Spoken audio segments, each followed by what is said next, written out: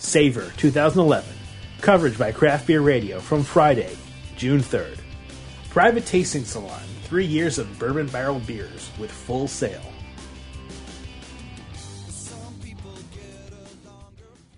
My name is Jeff Mendel, and I'm one of the partners at Left Hand Brewing Company in Longmont, Colorado.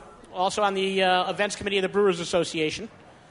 And I want to welcome you here to Savor and our salon on barrel-aged beer from Full Sail Brewing Company. I want to make a couple announcements before we get started.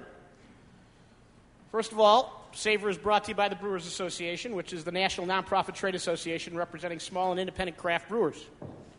Among the many activities the association coordinates in addition to Savor is the Great American Beer Festival and the publishers of craftbeer.com. Now, in addition to you all who come to the event and the brewers downstairs who are pouring their beer, you'll have to bear with me while I read you a list of our sponsors. Ray's Beverage Group, Brewery Omegang, Dogfish Head Craft Brewery, Samuel Adams, craftbeer.com, Allagash Brewing Company, Brooklyn Brewery, Flying Dog Ales, Full Sail Brewing Company, New Belgium Brewing Company, Rogue Ales, Saranac, Sierra Nevada Brewing Company, Victory Brewing Company, Crosby & Baker, Draft Magazine, GreatBrewers.com, Oak Beverages, and Spiegelau. Thank you for bearing with me. Also, all Savor salons are recorded for podcast listening by craftbeerradio.com. All right, so now the presentation that we'll be doing here, we're featuring Full Sail Brewing Company. We have two principals of Full Sail, Irene Fermat and Jamie Emerson. And what we're going to be talking about here and tasting are a vertical tasting of barrel-aged stouts. Is that correct? Imperial Stout. Yes. And I think this is a pretty exciting opportunity for you all because, in my opinion, whatever that's worth, barrel aging is, I think, one of the great creative outlets for our craft brewers. And there's some amazing things that can be done with beer on wood.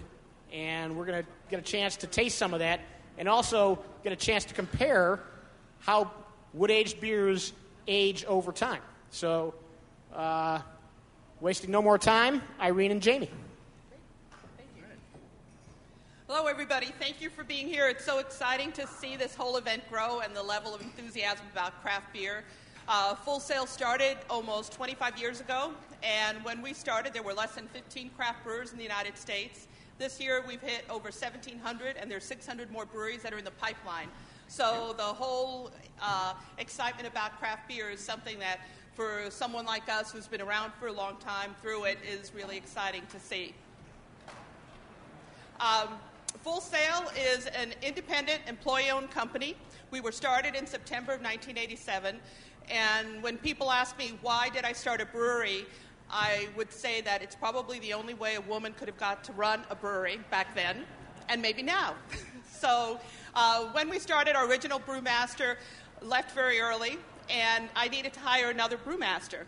And every resume I got basically was an MBA who wanted my job, and I kind of liked my job. And I finally saw a resume that I really loved and hit the spot. And it was someone who said his objective was to master the art and science of brewing beer. And that was Jamie. And so I convinced him, since he was living in the Midwest, and I thought convincing a 25-year-old guy to come out to the Pacific Northwest shouldn't be too hard. I convinced him to come out for 6 months and try it out. Well, we fell in love, been married for over 20 years, and he is our brewmaster, and we're our business partners. And back in 1999, some of our original investors decided they wanted to take some money out of the brewery. And we had 6 people on the board. 4 people voted to put the company up for sale. Jamie and I voted not to. When you're a brewery in a small town, you really feel that you're a really responsible part of that community. And we just didn't want to see the people we had worked with side by side and build a brewery be left with nothing. So we decided to do an alternative bid with an employee buyout. And so since 1999, Full Sail has proudly been employee-owned and independent. And we take a great deal of pride in that because we feel in an era of lots of mergers and acquisitions and people feeling like the individuals and the people who work in the companies are expendable. we really made a stand and said we didn't think so. And every day, everybody who works at Full Sail just keeps validating for us what a great decision that was to do. So thank you for being here. We're thrilled to have you tasting some of my personal favorite beers. And Jamie will describe what you're tasting. And also, throughout the whole thing, please ask us whatever questions you want about the brewery, about our beers, whatever you'd like to know. We're happy to answer it. Our favorite subject, kind of, so.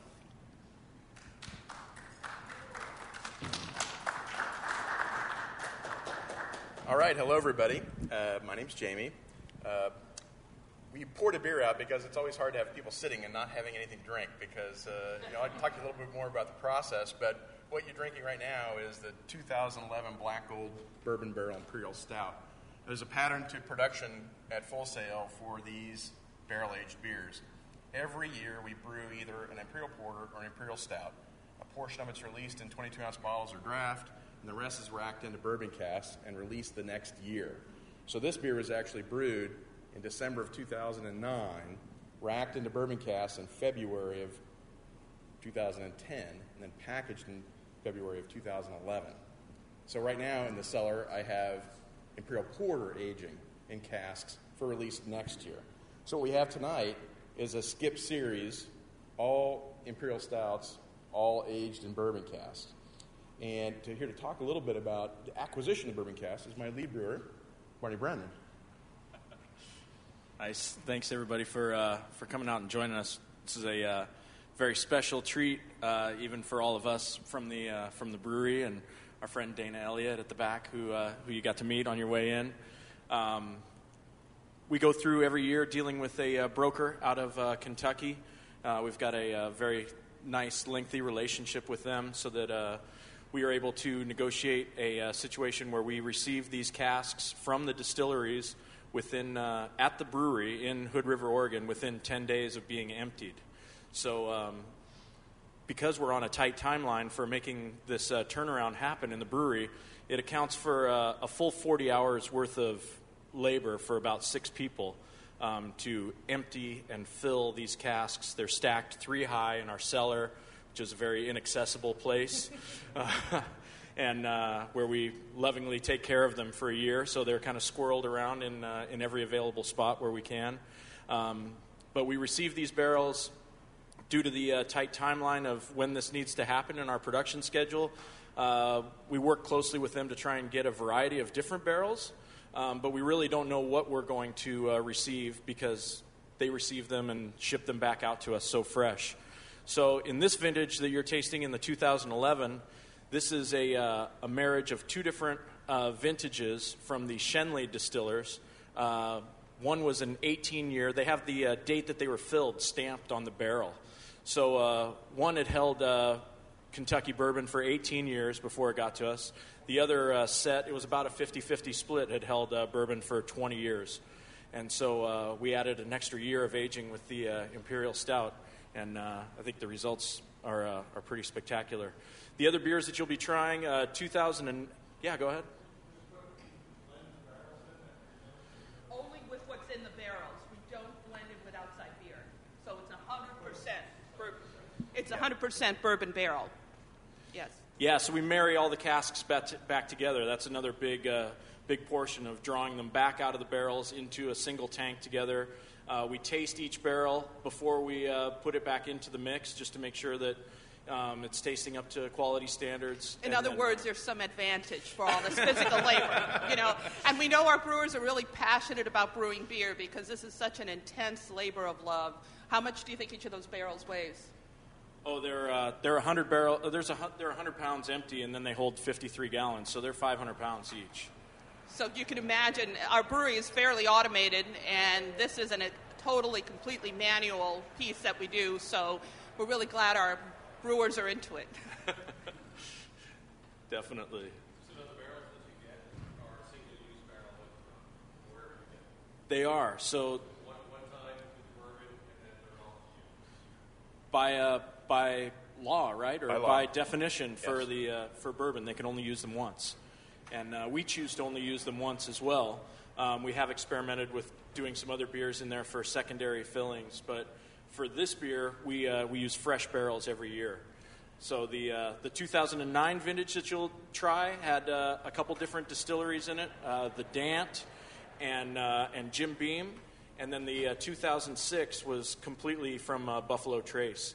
And it's pretty interesting. In the last couple of years, we've taken and pulled individual barrels and put them in kegs and poured them at the release so that we can taste let everyone taste the differences that take place in the aging process and the different whiskeys that are involved. So it's pretty fun. We've got 3 different ones for this next year coming up, which are Maker's Mark and Wild Turkey and Jim Beam as well. So if you're fortunate enough to be in Hood River or Portland during the rollout, you can actually go to the pub and get 4 tasters, one from each of the individual casks and one of the blend, to see the difference.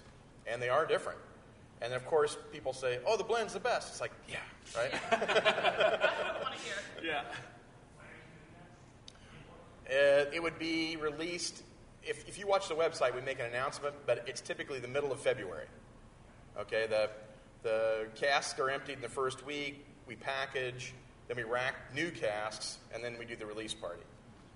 But, the odd thing is, you make bourbon, it's essentially a beer, right? It's malted barley, corn, wheat, depends on what they're making with it. They make a sour mash, which means they let lactic acid go. Then they make a high gravity fermentation, 8%, 9% alcohol. I don't know if you guys have ever been to Bourbon County, done any of the tours, anything like that. It's a fabulous place. Some of the counties are dry, though, so you can't actually drink it when you're there. But post-fermentation, then it goes to the still, and the liquor that comes off is clear. And it goes in the cask clear. And the color that comes out is only from the char inside and the wood itself. And so that aging, there's no caramel added. Like, cognac can have caramel. But by law, bourbon can't. The cask can only be used once. We started back in 87. 88 was Amber Ale was one of our first big beers, and then Imperial Porter was one of the first specialty beers we made in the fall of 1988. We had a visit from the distiller master at the Macallan, and he was a little younger than me, and he was saying, "Oh, you should put your beer in some casks."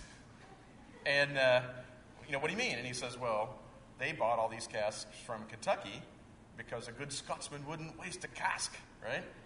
And sherry casks, you look at all the things coming out of Scotch now, and then they use them and reuse them.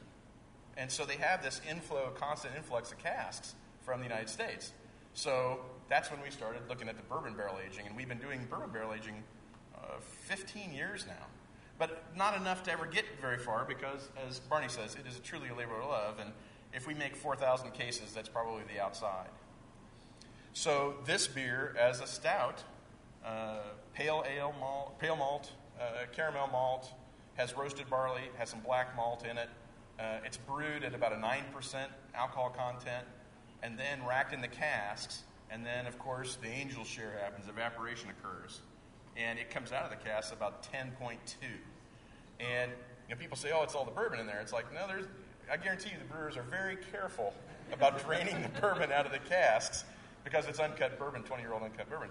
Needless to say, there's some competition on who gets to keep that. And so what you get in this beer, the first beer, as the youngest, if you smell, there's a big vanilla character on the top hit, and then you get some wood. And there's also the beginnings of a kind of a black cherry ester that comes from the dark malt. And caramel, and maybe a touch musty, but not out of style, right? Not out of place. And then you drink it, and you can tell kind of the youth piece. It's still a little bit hot. You get a kind of a dark malt and bourbon mix in the flavor, and a very low ester content, very low sweetness. And as we move down the aging, you're going to see some increasing in oxidation and some sherry notes that come through and make it very interesting.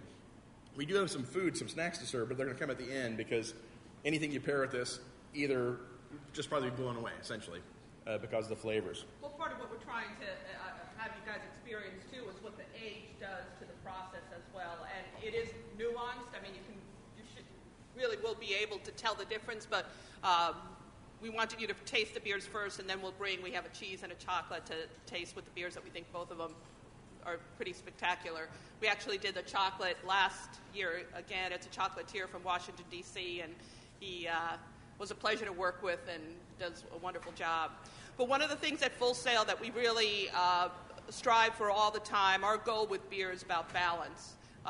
It really is about this sense that even a beer as big as this, with as much alcohol as it has, it really has a balance between the malt and the hops and the alcohol so that it's very rounded and very smooth.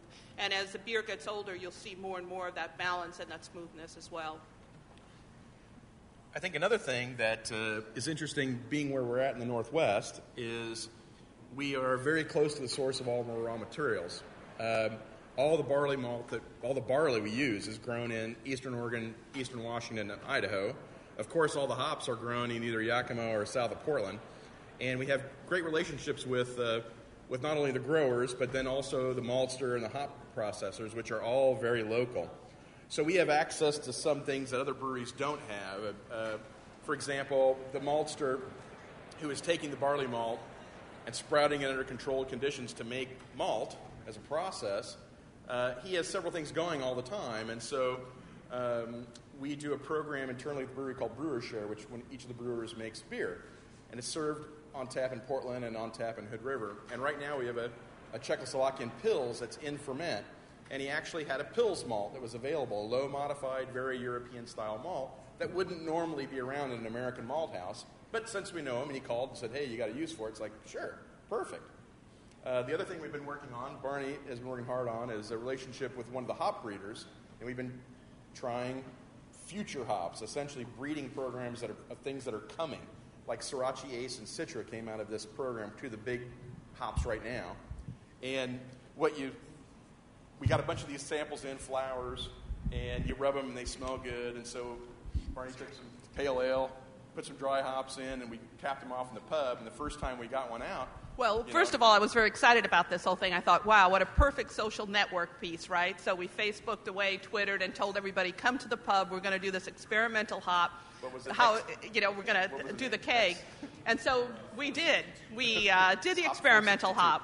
And it was Hop 462. Hop 462. And so we tapped it on the bar, and we poured out had some a lot of big people Heims there. And yeah. A lot of people there, and first taste of it, and it was like an adolescent male's sweat socks. It was absolutely terrible.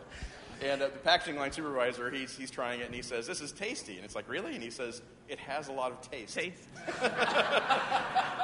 It's not necessarily a good thing. So we realized maybe we run this program a little differently and let all our customers just taste for free. So we ended up buying everybody beers that night in the pub and realized this is still fun. Yeah, it's something absolutely cool about being so engaged with the source of production. And we're really lucky to be able to have that access. So we're still working at it, we're still doing it, but we're having our customers be part of the tasting as opposed to, and they'll be able to tell us if it's tasty or tastes good. Hopefully not. Hopefully not just tasty. Yeah, tasty is not a good word. Yeah, I think we've gone through about maybe a half a dozen or more now, and actually had a few successes out of that too that show some promise. So there might be some new hops coming on the horizon. Which is really cool because depending on what our feedback is to the hop grower, he is able to say, hey, that hop really performed and really tasted and really smelled and really came off on the beer the way we were hoping it would. So we're able to have this really tight feedback loop with both the hops and the malt, which really enriches the whole process for us and for them as well.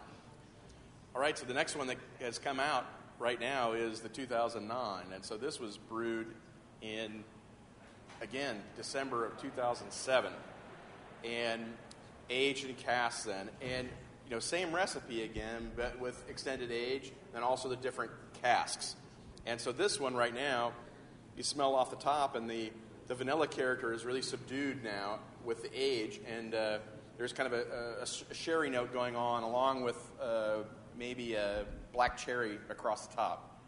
So should you swirl this the way you swirl swirl wine? wine? Absolutely. Yeah, it's aromatics. Absolutely. And because it's older, it has a little bit of funk on the front part of the nose, so if you swirl it, that'll dissipate, and you'll get more of the fragrant notes that sort of cascade through the beer. There's definitely that cask character that comes through of the oak itself that I wouldn't call it musty, but it's in that background, certainly. But then in the flavor, definitely has the vanilla. Definitely has some sherry going on. Also, you think about this is a 10% alcohol beer, and it doesn't drink like there's 10% alcohol in there. You know?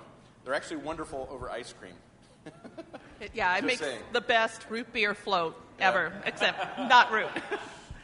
We had a brewmaster dinner in Portland, and the chef was very French, and it was one of the more upscale restaurants in Portland, and I don't think he was enamored with the idea of a brewmaster dinner at first because he was very wine-centric, and then he really got into it, and it was the first time we ever had anybody do that. He made homemade French vanilla ice cream and then poured the bourbon barrel over it, and it was absolutely sublime. It was really the perfect ending to a really good dinner. The other thing go ahead. That's why Barney was here. Barney filled them all. What was 11? Again, the bourbon, the barrels in 11? Yes. Shenley's, that's right. So, Shenley's. Most of our malt is grown from barley that is grown in the Pacific Northwest, including Idaho. So there is a small percentage that's grown in Oregon, but so far not that much that we're able to malt and use in our beer. Comes through now. It's starting to get more eggs.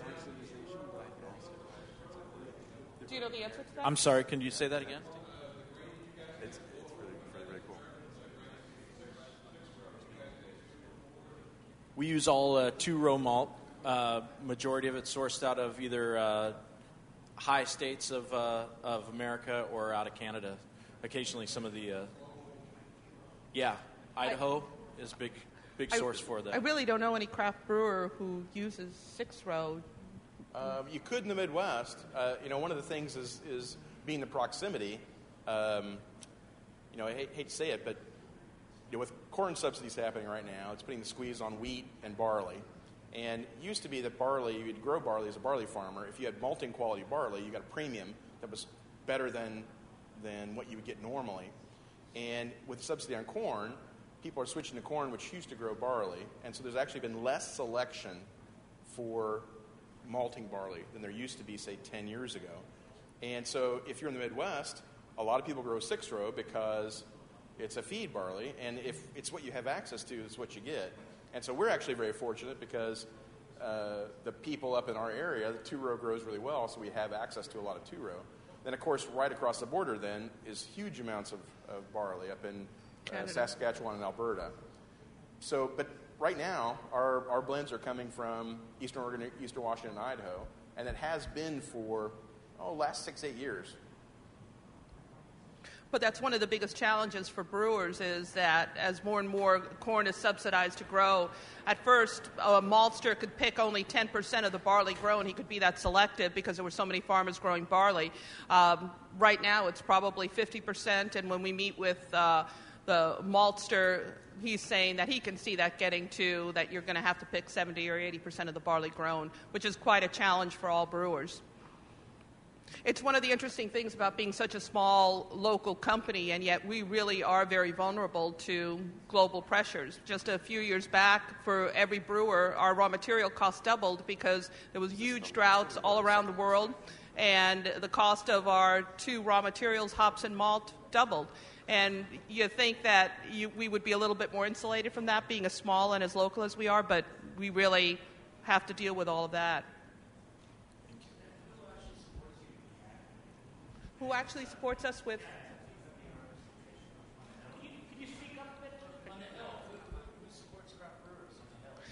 Everybody from Oregon, I'm very proud to say. Really, all our congressmen and senators are terrific craft beer supporters. They actually are the head of the Small Brewers Caucus. So I think one of them, are you from?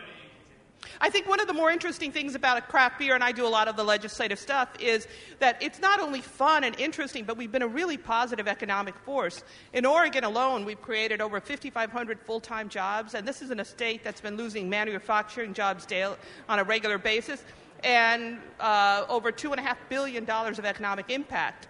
So not only are we fun and cute and taste good, but we also are a real economic success story. And it's one of the things that I'm really proud of.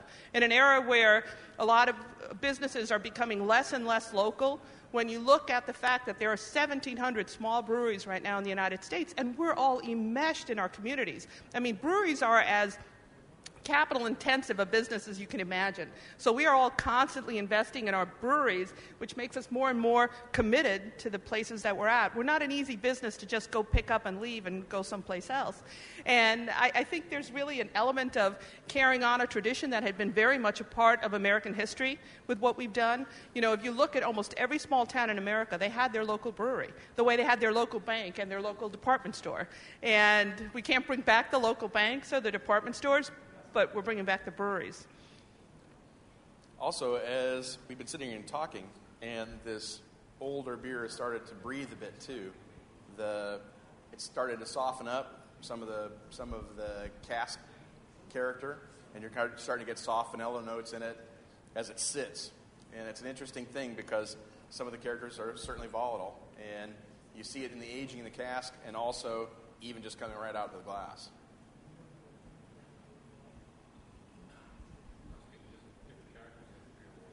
Yes. Absolutely. Well, this is a beer that we really like to serve to people who don't really get beer, you know, who are pretty wine-centric or spirit-centric, and it really shows the breadth of what beer can be. And I think it's one of the most interesting parts of craft beer is that we really have expanded from this very narrow beverage that you kind of drink just when you're thirsty to a beverage that you can drink in all these different situations with all these different foods, with all different styles. I mean, it's so rich in possibilities that I think it's one of the most fun parts about being a brewer. All right, so you want to bring out number 3? And we'll taste the next age. Oh, go ahead. No. Oh, no problem.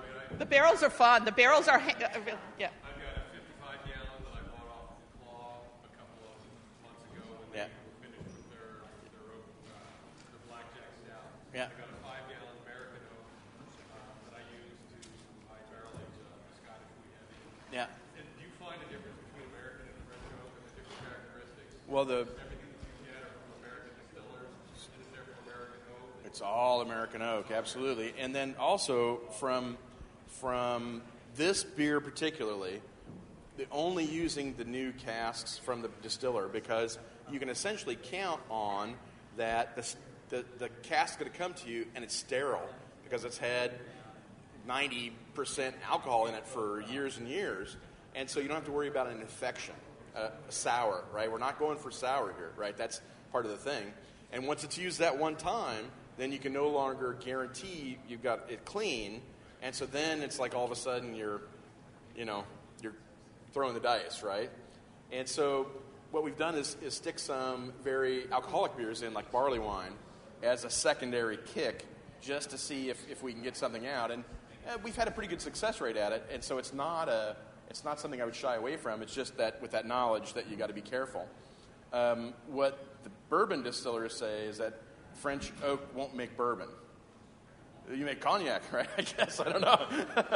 But I think it's that blend of whatever is in that oak that's giving up to the whiskey that they're really concerned about, and they want that extra, I don't know, green character. That it's a. I don't know if there was any subtle characteristics between French oak. Oh, they say absolutely. They're 100% different, and so it's interesting because it's true, right? It's trees grown one place and trees grown another. Actually, we've been giving them away, and we were trying to get people to use them for like smoking meat. It'd probably be tremendous, bourbon barrel stout, oak, smoked, whatever, right? But mostly our employees take them and use them for gardening. Yep.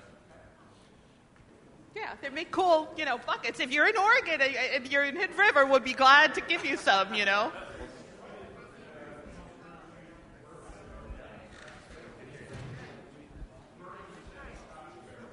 bourbon instead of Scotch barrels? Partly because it's ease of getting them, right? I mean, they'd have to come back from Scotland, and the Scots tend to hold on to the barrels quite a bit. I'm not sure if there is another liquor that's done like bourbon where they require the single use, and so in other areas, like in Spain, you're making sherry or whatever, they'll use the barrels for hundreds of years. They think there's a character there that they want to keep.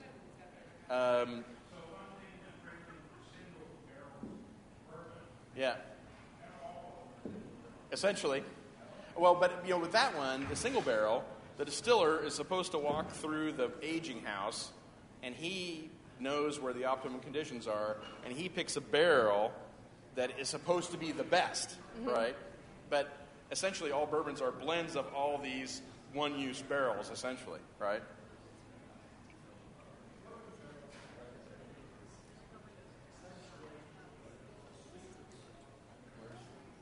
Yes.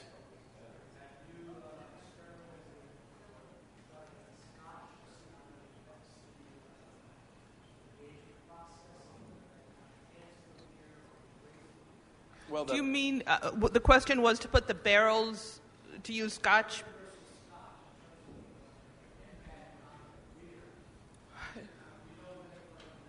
I don't know if it is Scotch. Probably the Brewdog guys, right? The guys in Scotland with the mega beers. I mean, you have to have access to the casks is the first of it, and we just don't get those in the United States. They just don't come back, And so, there's essentially you're buying all these casks from a guy who repairs casks, right? Because they bring the casks in from a distiller, and if there's a leaker, the guy repairs them, and then it gets sent on to Scotland. And so, Isn't it great company? So what he's doing is he's taking all these casks that are yielding from everybody's cellar, which is an odd thing if you're a distiller in that your revenue is tied up in aging casks for years and years, before you make money on it. And all the whiskey that we get is packaged essentially in real time based on demand coming out of aging houses. There's not like a big floor of it somewhere. They're pulling those things out and going. And so once they get shipped, then they just don't come back.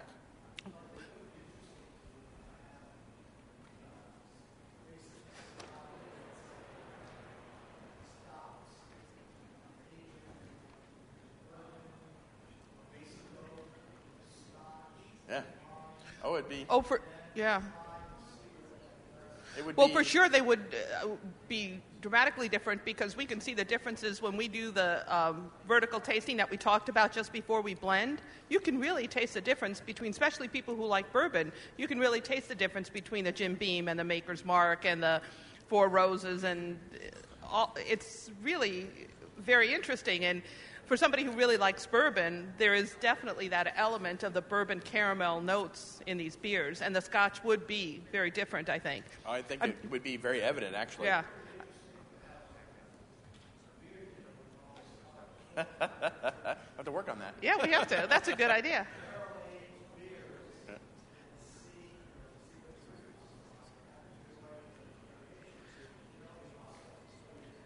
So I do have to step in. The last one is out, and this is the 2006. This was actually brewed in December of 2004, and racked into bourbon casks in 2005, and then packaged in 2006.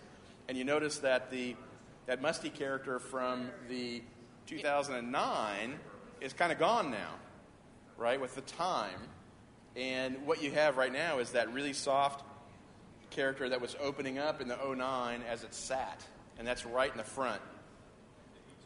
The heat is all Heat's gone. all gone. The heat is all gone. Just round and brown. It has a lovely kind of dark malt character in the middle. No. It's almost like the one in between was kind of at an awkward stage, that you had a bit more of the That's why you hold on to them. Yeah. And that you can see it got through that sort of like adolescence or whatever and matured. Now, you had alluded to earlier about trying some different things. Are you looking at trying maybe some wine aged barrels? I have a friend of mine who has a winery in upstate New York. Yeah. So I've made an agreement with Yeah. And I'm going to supply him a couple of fresh American oak barrels. He's going to age the wine in the barrels I supply him. He gets to keep the wine and do whatever he wants with it. I get the barrels. And I'm hoping for something very unique and different. Are you looking at maybe trying something other than bourbon as well? We've played around with some wine barrels for sure, and the thing you run into is the lactobacillus and stuff that comes in off grapes definitely shoots towards the sour end, and you have to be super careful with it. If you're shooting for a sour beer, you got to watch it and pull it because it'll go over the top, and you basically make vinegar. I mean, it is a balancing point. Something like a Cabernet Franc too, you think it's still... Yeah, because I'll say this here in front of you guys. Winemakers are dirty, okay? Spoiled grapes, we call them in the industry. Beer is a beverage of intent, okay? Because you take our agricultural product, barley, hops, it's grown every year, harvested every year, and yet people want amber ale to taste like amber ale every time. They want pale to taste like pale every time. Winemaker comes in, they get the fruit off the vines, they crush it, but wasn't 2000 great? The art in winemaking is the blend coming off the casks. But what they get is what they get. Sometimes it's awesome, sometimes it's not. But also what comes in with the grapes is in the ferment. And you can't get away from it. You know what I mean? It's like we're pitching yeast and beer and you're controlling the ferment. But what they're hoping for is that magic mix of microflora that makes this wonderful vintage, sugar, acid, and bugs, right? And so you just can't count on it. That's the piece, right? So you approach it with caution, it may make something really interesting, but you don't know. They're only 2-gallon barrels. Yeah, not that much. Well, good for blending, right? Still basement brewing. In Virginia and Maryland, we just came out last year. We're going to be 25 years old next year, and we've been very careful and cautious about how we expand our distribution. It's one of the biggest challenges, I think, overall for craft brewers. The distribution system in the United States basically works that you go through big brewery distributors. You either choose an Anheuser-Busch distributor or Miller Coors. Not that they're owned by Anheuser-Busch or Miller Coors, but they've been really built around those brands. And so you have to be realistic and understand what a small part of the business we are. And you want to make sure that that distributor is somebody who's willing to take care of your brand and partner with you. And I always look at it, and maybe because I'm a woman and beer's so male-dominated, but the whole part of starting with a distributor is kind of like you're dating and they're courting you, because the way franchise laws work, once you decide to go with a distributor, you're married in a very Catholic marriage. So you lose your control to say, a mistake. So you want to make sure there's a lot of good courting that happens before you finally commit. And then that has taken us, almost 25 years to find a distributor we felt comfortable with to go with. So a lot of the brewers are on different sides pairing beer with food. And I definitely like just being able to eat food without having to take a sip. Yeah. Uh-huh. My question is, what type of food or what food do you pair your beer? Well, one of the interesting things about beer is that I think they are great with food and great with food in general. But the other part about beer that I think is really, beer's fun. It's a lot more low-key. It should be a lot more relaxed. I've always loved that about beer, that it wasn't pretentious. And as much as I love the sophistication of the beer and food flavors, at the end of the day, it should be about what you really enjoy and what your palate is telling you is a good combination. I mean, there's definitely guidelines, but at the end of the day, we became like wine. That'd be a bummer,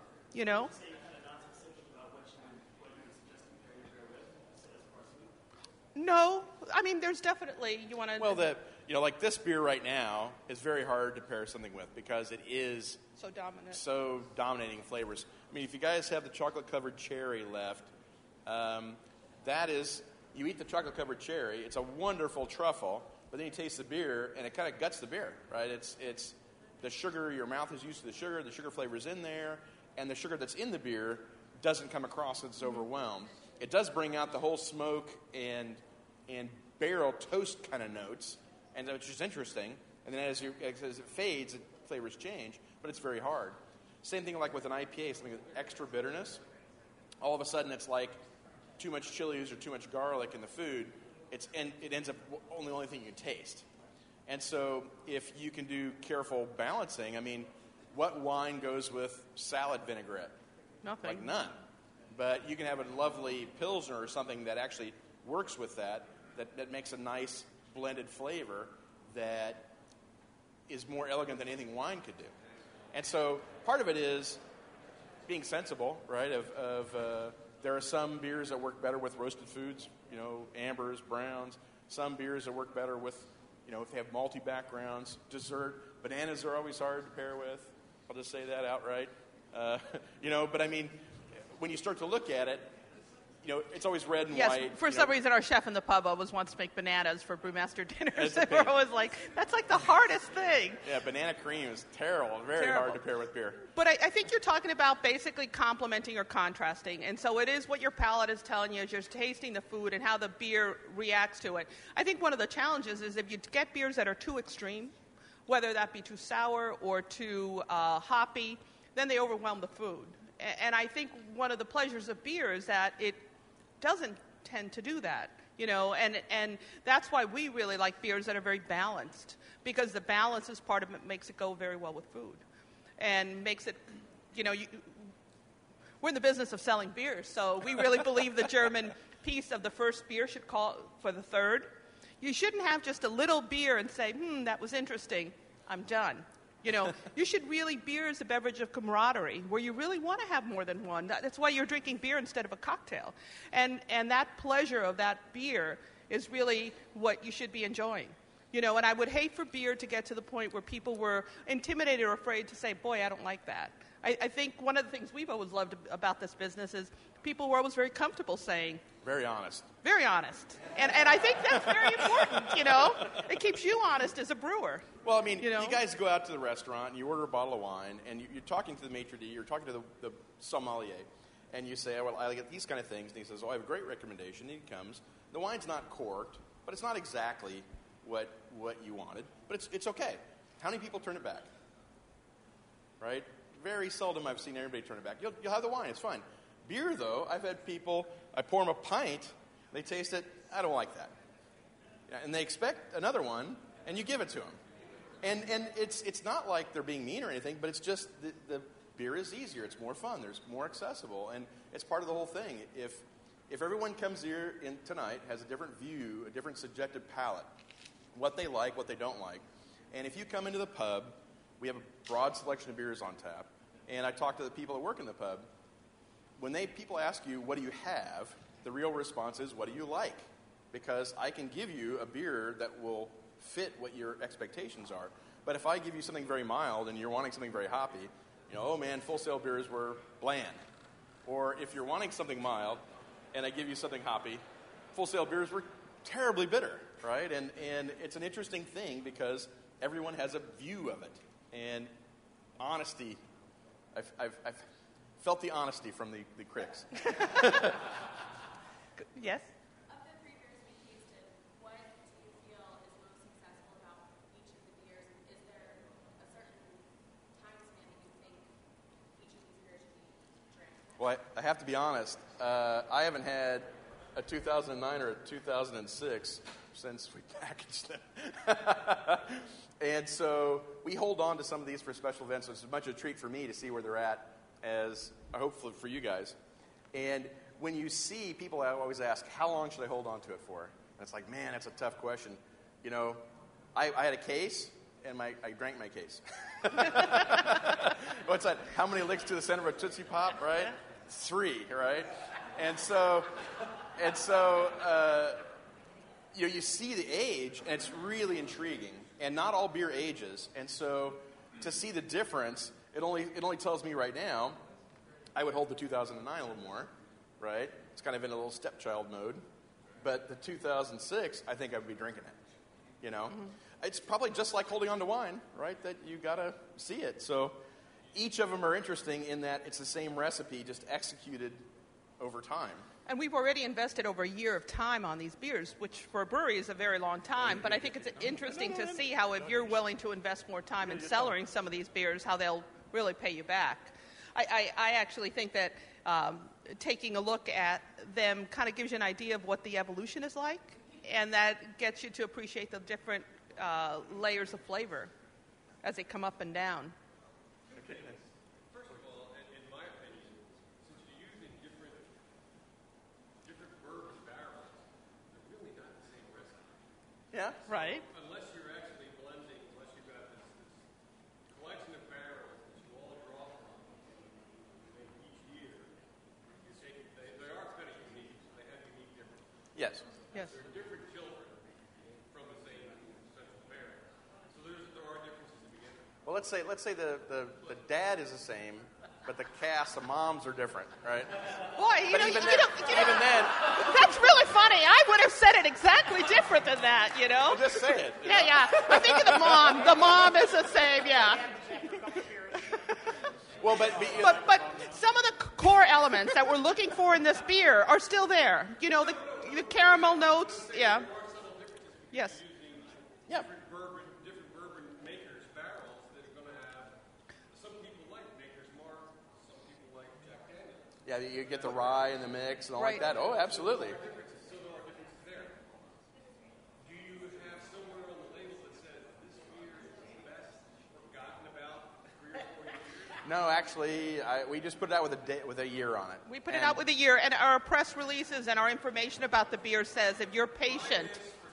Right. If you're patient, but everybody's not patient, and actually, but I tell think people- the right. Somebody who really enjoys beer is somebody who will actually buy that. And seller it. Yeah. That I would buy it after $20, $25. Forget about it. I never. Oh, no, I meant never had the seller it. patience. I am not into selling it. Yeah, no. That's a sad thing. Yes, the gentleman in the back, then, yeah? Right.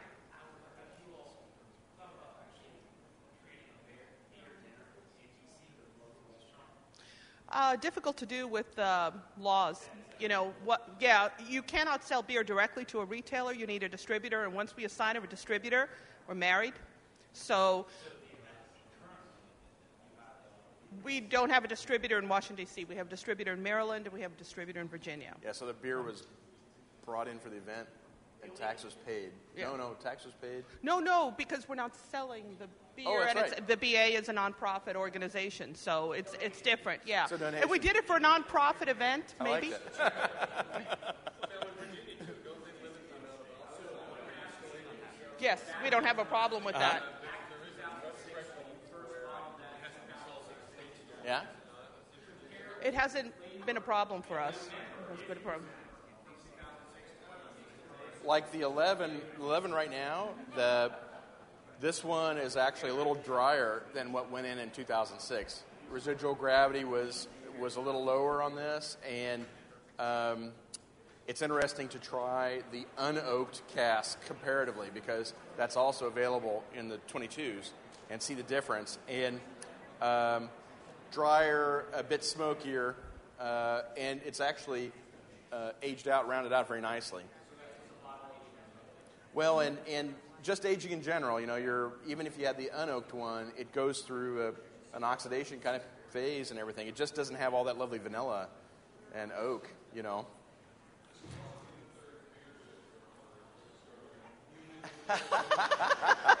Oh, no. Well, that's always a challenge. Say we're you know. experts in here. I know. Should we have started with the oldest one first? Is that what you're saying? You know, we used to do that around family dinners and always go, do you start with the very best one first or leave it for last, you know? We leave it for last. Yeah. But Barney, we did some old beers, so you got to talk about that. Yeah, you're asking about when to drink the beers, and right. that's always a topic of conversation because as Jamie's alluded to, you always want to try them, and they're only around for so long. But we've got another one of our employee owners who's in charge of being our mad scientist down at a small pilot brewery in Portland, John Harris, who has his own walk-in cooler down there that things mysteriously appear. And disappear. And disappear. And we recently tried some 1995 beers that he had squirreled away down there. And out of a round of 4 of them, 2 of them had not matured very kindly, but 2 of them were just sublime. and it's really interesting. You know, the continued progression of those aging characteristics, the sherry and the rounding of the flavors and the complete, you know, complexity that is just buried in layers just continues to go. And so I think these beers have the potential to age for quite a long time and still be really enjoyable. But it is really a test of willpower and inventory. You know, I mean, we start out. This is a very special tasting, and I'm so glad that you guys have got to share it with us, because these beers are not available to all of our employee owners back in Hood River. I mean, we are all allowed and able to purchase some beer when it's bottled, and then it immediately sells out. So we squirrel away a few cases of our own for special events like this, but most of these beers have been enjoyed and forgotten and talked about fondly. And there's a few of us that have some of these still stashed away at home and things like that and pull them out for friends. But this really is a very special occasion to get to try some of these vintages. So Barney's going to hold on to his 2009s, what he's saying. Yes. And I'm going to drink my 2006s. As a former Oregonian, I appreciate tasting these beers again. Well, good. Thank you. Thank you. Thank you. Well, it's really fun, too, to see the evolution of where people are so accepting of these beers and excited about them. Because when we first started doing them, people were a little skeptical. And the idea that you could actually keep a beer for so long and then ask to keep it longer was fairly unique. Even though Thomas Hardy had been doing 25-year-old barley wine for a very, very long time, it was something really outside of the American experience of how you drink beer. So for us, it's very much a statement of how evolved Americans have gotten in their relationship with beer. And the fact that you can visualize drinking this beer at the end of an incredible dinner and just sipping it the way you would a port, a sherry, or a cognac is a really cool place to be with it. Well, it's we call it Brewer's Thunder, essentially, because I don't think you make any money on it, but it is really cool. This podcast was produced by the Brewers Association and presented by Craft Beer Radio. To find more information on Savor or further podcasts, visit craftbeerradio.com/savor or craftbeer.com. This content is released under the Creative Commons license. Visit craftbeerradio.com for more information.